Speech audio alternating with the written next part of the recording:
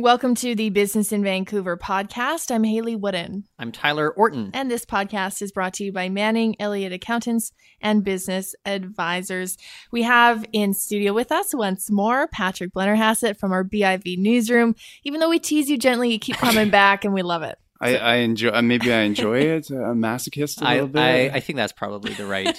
I was trying to think who I was. Am I the Ringo Starr to the John Lennon and Paul McCartney to you guys? The third wheel, or No, you're more like the Pete Best. You're the fifth Beatle. I thought you were going to say Yoko Ono. Yoko. I'll take Pete Best over Yoko Ono. You know what? It's good to have you here. We'll leave it at that. We appreciate your insights. And where we left off Tuesday, we were talking about the big news. It was going to be economically this week in Canada. We had the Bank of Canada update, rate holding pat, and then the fiscal update as well. Yeah. Anything big coming out of, say, Bank of Canada, Haley? No. Which I think people wanted and appreciate to a large extent. Although Canadian dollar, it's gone down to like a 3-month low at this point. So all those gains that we saw over the summer, they've kind of been erased. But that's one thing worthy of note here. Anything else catching your eye so far with regards to business news, though? I will mention too, Bank of Canada moving forward a little bit cautious. Yeah. So we might not see any rate hikes. I don't think it's expected this year, but looking to next year, we might see one, we might not, but it's going to be a little more cautious. So no abrupt rate hikes coming anytime soon, at least as far as we can tell. Interestingly, though, today we had Canada's national energy regulator, the National Energy Board, release some data showing that Canadians will use less fossil fuel in the future. And for the first time ever, they have these long, decades-long projections. They actually show within this projection a fossil fuel consumption peak, and that's sooner than expected. They're projecting that fossil fuel use in Canada will peak in 2019. Now, Patrick, we've had you on the radio show before to talk about climate change, commitments, and energy. Is that surprising? It's very soon. That 2019, that seems like really close. I don't know. From a macro standpoint, we've always had this debate about peak oil and when the world will stop consuming as much of it. And they have been forecasting that for decades on a global scale, and it has not come. It has actually increased since they've done those calculations. So, but let's assume these numbers they finally get it right at this point. These numbers are accurate. What do you think it spells for Canada's economy, which is so dependent on the energy sector? Oh, that's a good question. I mean, I think the good response would be like, let's keep diversifying. Yeah. I think we've done a good job. I mean, BC's obviously shown that you can diversify away from oil and gas. Obviously, Alberta is kind of a bit of a warning track in that regard. I don't know. I think obviously this is the way things are going. And if we want to continue to be a sort of front runner in terms of economic activity, we got to find other ways to pay the bills. Well, Haley, do you think it's almost scary how dependent we are on the energy sector, though, especially when we have these numbers that you're sharing with us? Yeah, I think so. And we've talked on the radio show, too, about how our equity market here in Canada, very resource heavy and dependent to a large extent on how that sector performs. And as consumers, I think we do need to diversify and look forward. Interestingly, though, to that economic, how it's going to impact the economy, the National Energy Board, it sees fossil fuel consumption peak in 2019 flattening out, but it says whether it's due to climate action changes like the carbon tax or more technology, over the long run, not going to have a major dent or negative impact on Canada's economy. Now, this, of course, assumes that people take steps to investing in technology and embracing clean tech. So we'll see. But there is a way out of this where the economy is not devastated, at least according to the NEB. Okay. I'll take it down to a bit of a smaller scale, more of a local story here in Vancouver, but we've been looking at this very odd sort of public boardroom battle that's been going on at a fintech Payfirma. We have essentially two factions here. We have the CEO, founder Michael Gokturk, and Ryan Holmes, CEO of Hootsuite. They're board directors on one side of this debate about whether or not to go forward with exploring a reverse takeover. On the other side, you have the founder of Clearly Contacts, Roger Hardy, and two other board directors. It's just been this huge war of words. I counted the number of press releases that have gone back and forth between the factions, a total of 7. And it's even netted a defamation lawsuit against Gokturk. The goal here is to have a shareholders vote this week and oust the dissenting directors who did not want to go forward with exploring this reverse takeover as the CEO wanted. So at this point, they put it to a vote for shareholders. And we have Roger Hardy, Lance Tracy. He's also known as the founder of Pier 1 Hosting Networks. We also have Mark Levy from Osum Ventures. They've all been ousted from this board at this point. So it's fascinating to me in that we never see these things spill out into the public. I'm sure these kind of boardroom battles go on, but not in such a public arena at this point. To the point that it actually gets like a defamation lawsuit. Yeah, that's really crazy. I would say my Gokturk story is, I think it was a couple of years ago, I was covering a one-day conference where they had a group of investors downtown. I think it was at the Pacific Center, and they had local tech companies were pitching investment capital firms that came from oil and gas who were looking to disperse out some money. And I just remember you had 15-minute pitches from all these sort of local tech companies, and Gokturk came up and he was incredibly charismatic. He controlled the room. He got everybody laughing. He made jokes, and he sold Payfirma in like 5 minutes. Like I wanted to take whatever money, Bitcoin that I had at disposal and like throw it into this company. So I think maybe what I'm trying to say is that you have, and then you look at Hootsuite, you have these larger than life kind of personalities, and it's inevitable that maybe it'll spill out and kind of get into the public realm after a while. Yeah, some heads will butt at a certain point. And that's what I think's made this so fascinating, is you have people who have quite a bit of experience too on either side of this arguing for what's best for the company. I can understand both sides of the argument. Like essentially, Gokturk, Holmes, and the other board director feel as if the company's reached kind of peak growth. Where can we go from here? They want like kind of a liquidity transaction to realize, investment potential for investors. The other directors who are investors, they say, no, we still see more potential growth for Payfirma. Let's not go forward with this speculation over a reverse takeover. I understand where both are coming from. The fact that it turns into this situation where they're actually, very publicly sparring with each other, so unusual. It's really not anything I've seen since covering business here in Vancouver. Anytime you have boardroom battles turn into press releases, things have gone really south, because I want to say that there's this unwritten code within a boardroom, is that you keep those battles and that infighting inside the boardroom, and when they spill out and they turn into press releases, that means something has like really gone wrong. I don't want to misquote anybody, so go to BIV.com. There's actually links to some of the details and the stories in there. You can kind of get a better idea of why, say, a defamation lawsuit has been launched.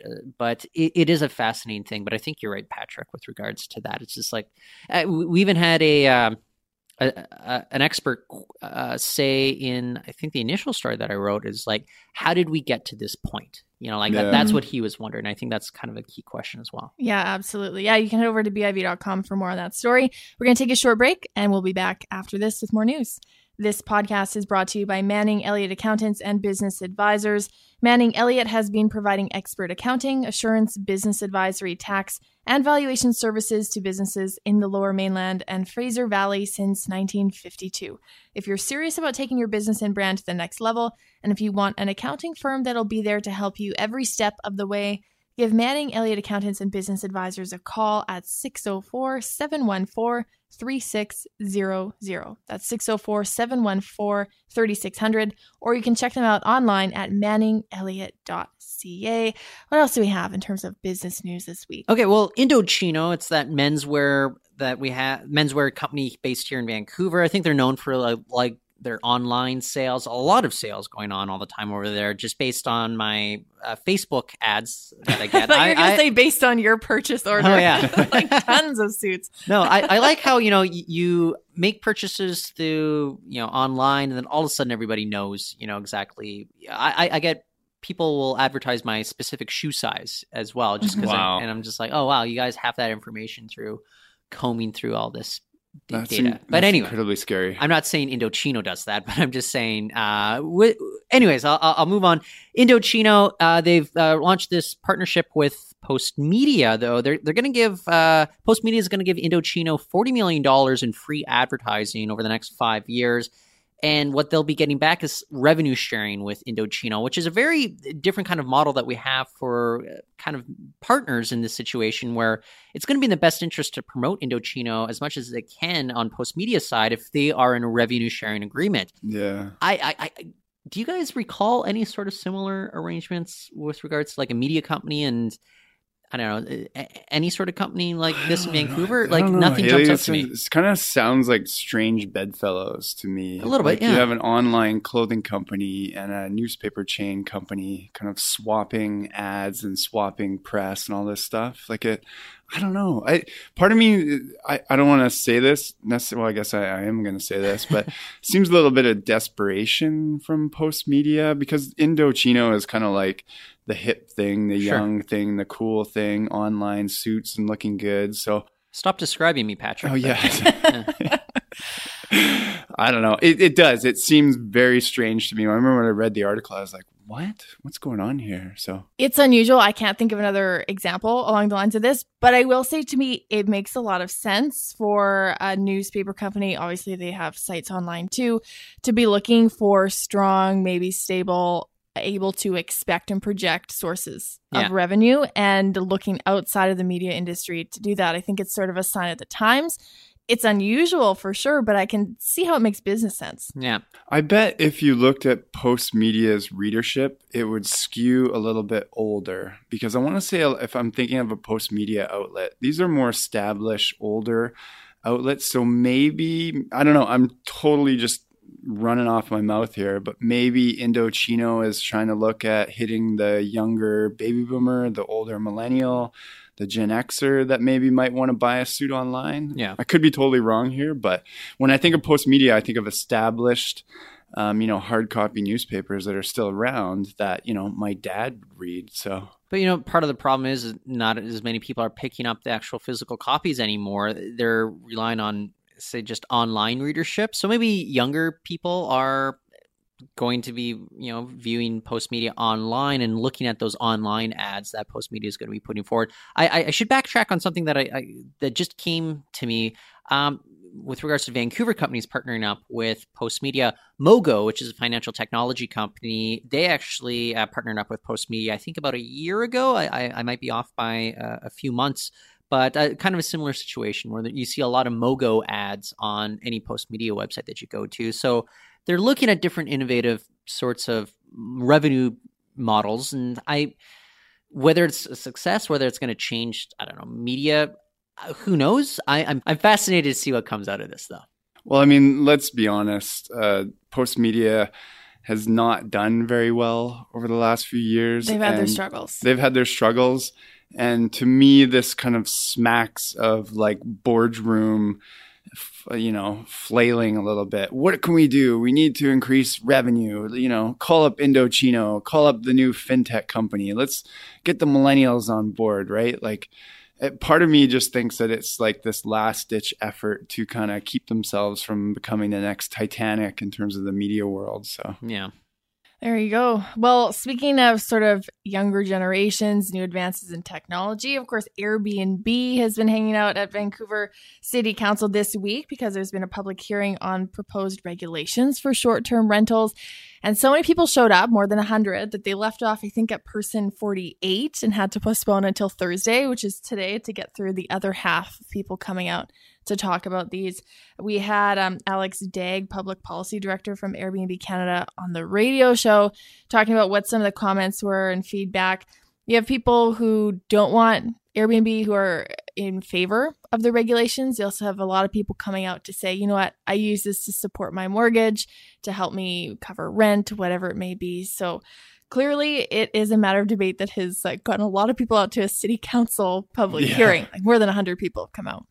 I don't know where you guys fall on Airbnb. Part of me loves it. Whenever I travel, if you're looking for a cheaper place in Seattle or even overseas, you want to stay in Airbnb. But I've done enough Airbnbs where I've had some bad Airbnb experiences. Okay. I don't know if I want to get into them on the podcast, but what was your recourse if you had a bad? Like, was there steps you could take? Patrick's saying that he's been punching holes in people's walls, and I've been destroying people's homes. So recourse is used on you. But obviously you can rate them lower, but Because that's one of the concerns, like, how Airbnb or the homeowner is accountable. But I'm thinking of what would happen if I had a bad experience at a hotel. I would complain to the desk manager and it would get thrown off into the ether and it would never go anywhere.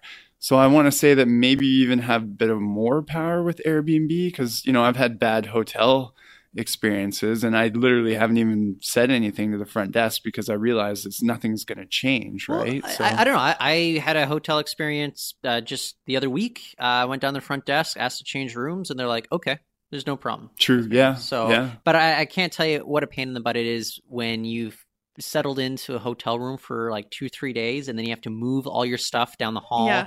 To another room for another 2 days. It's just like, oh, why did I decide to do this? When usually if you gripe enough, they might comp you something like a room or a night or a free meal. Yeah. I don't think you get that with Airbnb. No, probably not. Well, I'm not experienced enough with Airbnb. But with regards to that, though, I think there has to be some sort of look. I don't think Airbnb is going anywhere, but it's also obviously impacting, say, rental vacancies here in Vancouver. So what is the balance that we strike? A lot of people are saying, well, I'm paying off my mortgage by being able to rent out my place through Airbnb. Other people, they're finding it difficult to just find somewhere to live in Vancouver because of, say, Airbnb. So I know city council is obviously going to have to find some sort of solution to this, but nothing's jumping out to me as like, what do you do in this situation? I don't know, guys. Yeah, I know what Vancouver has on the table, Coles Notes version. You can use Airbnb in your principal residence. You need a business license to do so, and then you can list on Airbnb. Part of that is actually asking Airbnb to monitor and ensure that people who place their homes are using their primary residence and have the business license. So that's interesting too, the question of whether Airbnb will actually remain accountable to those rules. And to your point, Patrick, too, about not wanting it necessarily in your community, but if you use it abroad, that's someone else's community too. So it's sort of this give and take, right? If you want to be able to go to London and have a more affordable place to stay on your travels, that's potentially impacting the rental market there too. I think that this just ties into Vancouver's biggest, most important albatross is housing and affordability. I mean, we saw the Stats Canada report that came out with, there's more and more renters and there's more and more people that can't afford their mortgages. And there's more and more people that are just finding it really, really difficult to find a place to live and to get ahead. So, I mean, I think not to get all macro and depressing like I always do, but this is Vancouver's, calling card now is housing and affordability. And unless we fix it, it's always going to be here. Well, on that note, I want to thank Patrick Blennerhassett for joining us on the podcast today. And just bringing everything down. Sorry. Anyways. Keeping it real. Keeping it real, yeah. Thanks, Patrick. And thank you for listening to Business in Vancouver's podcast. This podcast was brought to you by Manning Elliott Accountants and Business Advisors. You can find more podcasts over on iTunes. You can give us a rating too, and we appreciate that. And also podcast radio show clips and more business news over at BIV.com. If people want to connect with you, Tyler, where can they go? Go to @Reporton. That's REPORTON. I'm on Twitter there, and I answer emails as well. If you've got like a scoop you want to give me. All right, not mine. I guess I need to give you better scoops. Yeah, that's true. Patrick, where can people find you? I'm just online. So if you Google my name, and my website is myname.com. So that's where all my stuff is. Perfect. And I also respond to email as well as tweets at Twitter. @HaleyWooden is my handle if you want to say hi. That's it for the podcast today. Thanks again for listening. We'll catch you next week.